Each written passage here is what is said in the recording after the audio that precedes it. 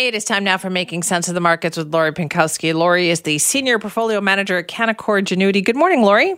Good morning, Simi. You just got to love technology and live radio sometimes, huh? Absolutely. Tell me how the market's doing today. Markets are up strongly. They're up 1 to 1.5%, depending on which index you're looking at. Technology really leading the way. If we look over the past week, investors continue to digest important news, such as company earnings and economic data. So earnings season has been really strong so far. About 60% of companies having reported their fourth quarter results. On average, we're seeing profits growing around 29%. Some notable reports huge. was Amazon. It really is. It's impressive how resilient the economy has been throughout this pandemic and throughout this recovery. Amazon had big earnings, continued to grow sales and profits. S&P Global, one of the best global research firms, had another great quarter. Even look at some of the agriculture companies; they're doing really well. This is why, again, we remain bullish as earnings season remains one of the most important drivers for stocks heading higher in the long run. So you really have to be focused on that, and sometimes drowned out some of the noise out there. However, in terms of economic data, the highlights over the past week were really jobs reports in both Canada and the U.S. We actually had a pretty weak report here in Canada, but it's also to be expected. We saw 200,000 jobs were lost in January after really 7 straight months of gains. And that is really on the back of Omicron, right? I mean, we had a lot more shutdowns and lockdowns, restrictions than the U.S. One of the silver linings is that most of these jobs were part-time in nature and are expected to come back very soon.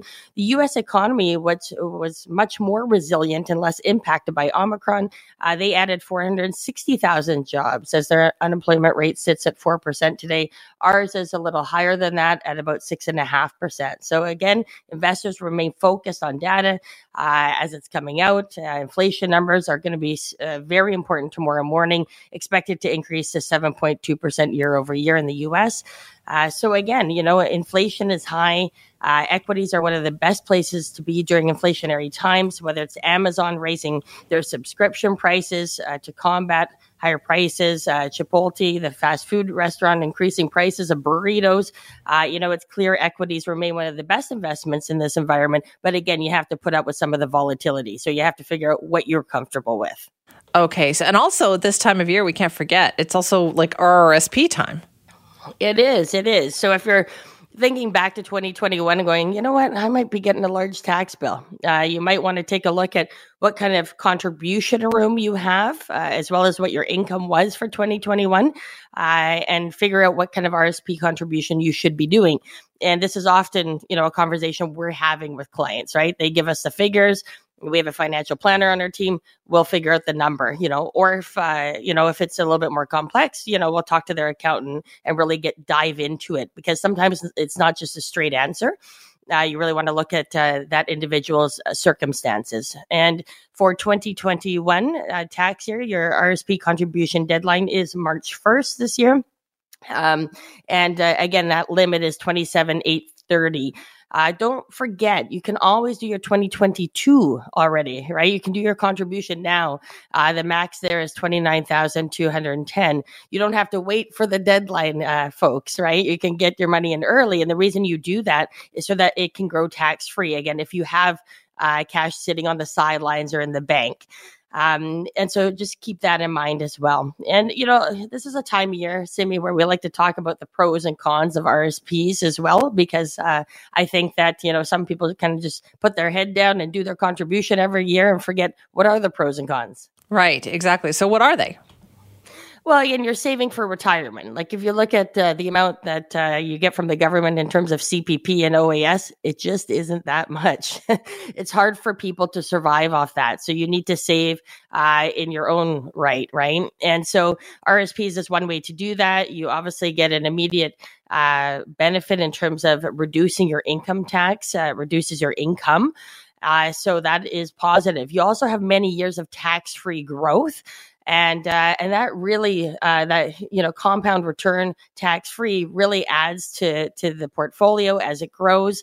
And you just want to make sure, again, that if you are earning an income, that you are making some sort of contribution. And in terms of some of the cons out there, be careful when you're withdrawing from an RSP during higher income years, because some people have already turned their RSP into a RIF and they have to withdraw.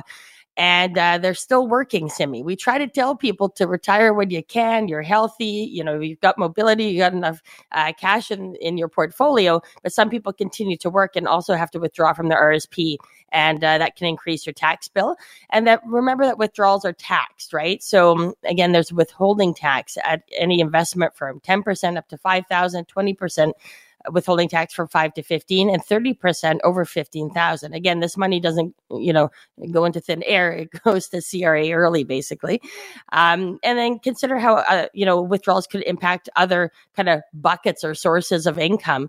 And remember, RSP withdrawals can affect OAS, and as we talked about before, OAS clawback, which is close to 80,000. You want your income to stay under that so it doesn't affect you there. So again, RSPs are a good long-term plan for retirement, but you'll also have to start questioning when you get closer to retirement, closer to withdrawing that income.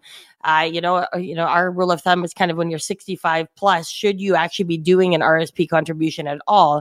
Because the amount of years of that tax-free growth is minimal, because you're likely going to start withdrawing. So again, there's lots of topics we could talk about RSPs, but the fact of the matter is the RSP deadline is coming up. So make sure that if you are going to do a contribution, that you do it by March 1st of this year. Right. Do you think people feel pressure at this time of year, Lori, to be like, oh, I got to put something in my RSP?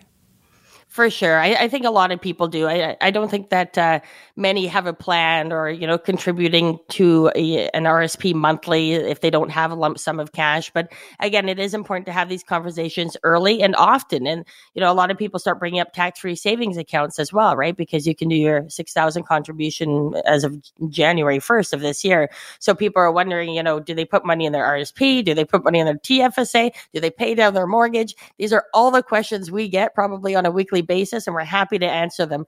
And your financial advisor should be answering those for you too.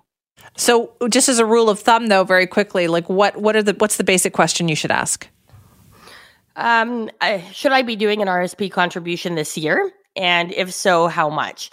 And again, this isn't always straightforward, because yes, you can look at your, last year's notice of assessment and see what your room is, and, say, I'm going to just max it out. And you can. If you have a high income, you likely will max it out. But there's also that, as I was just mentioning, depending on what your age is, right? Like if you're, again, in your 60s, it may not be as beneficial if you're going to be retiring in 2 years to put a whole bunch of money in today.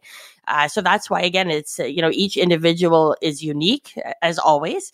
And you have to be having those conversations with your financial team. And I know that all financial advisors are not created equal, and a lot of them don't provide a lot of the advice that goes along with everything financial, right? Not just buying and selling of stocks or funds or bonds or GICs. There's so much more to help each client with. And this is definitely one of those areas which we get excited about. RSP season is fun. Interesting. All right, Lori, thank you. Thanks so much, Simi. It's fun, she said. It's Lori Pinkowski, Senior Portfolio Manager at Canaccord Genuity. Of course, it is RRSP season.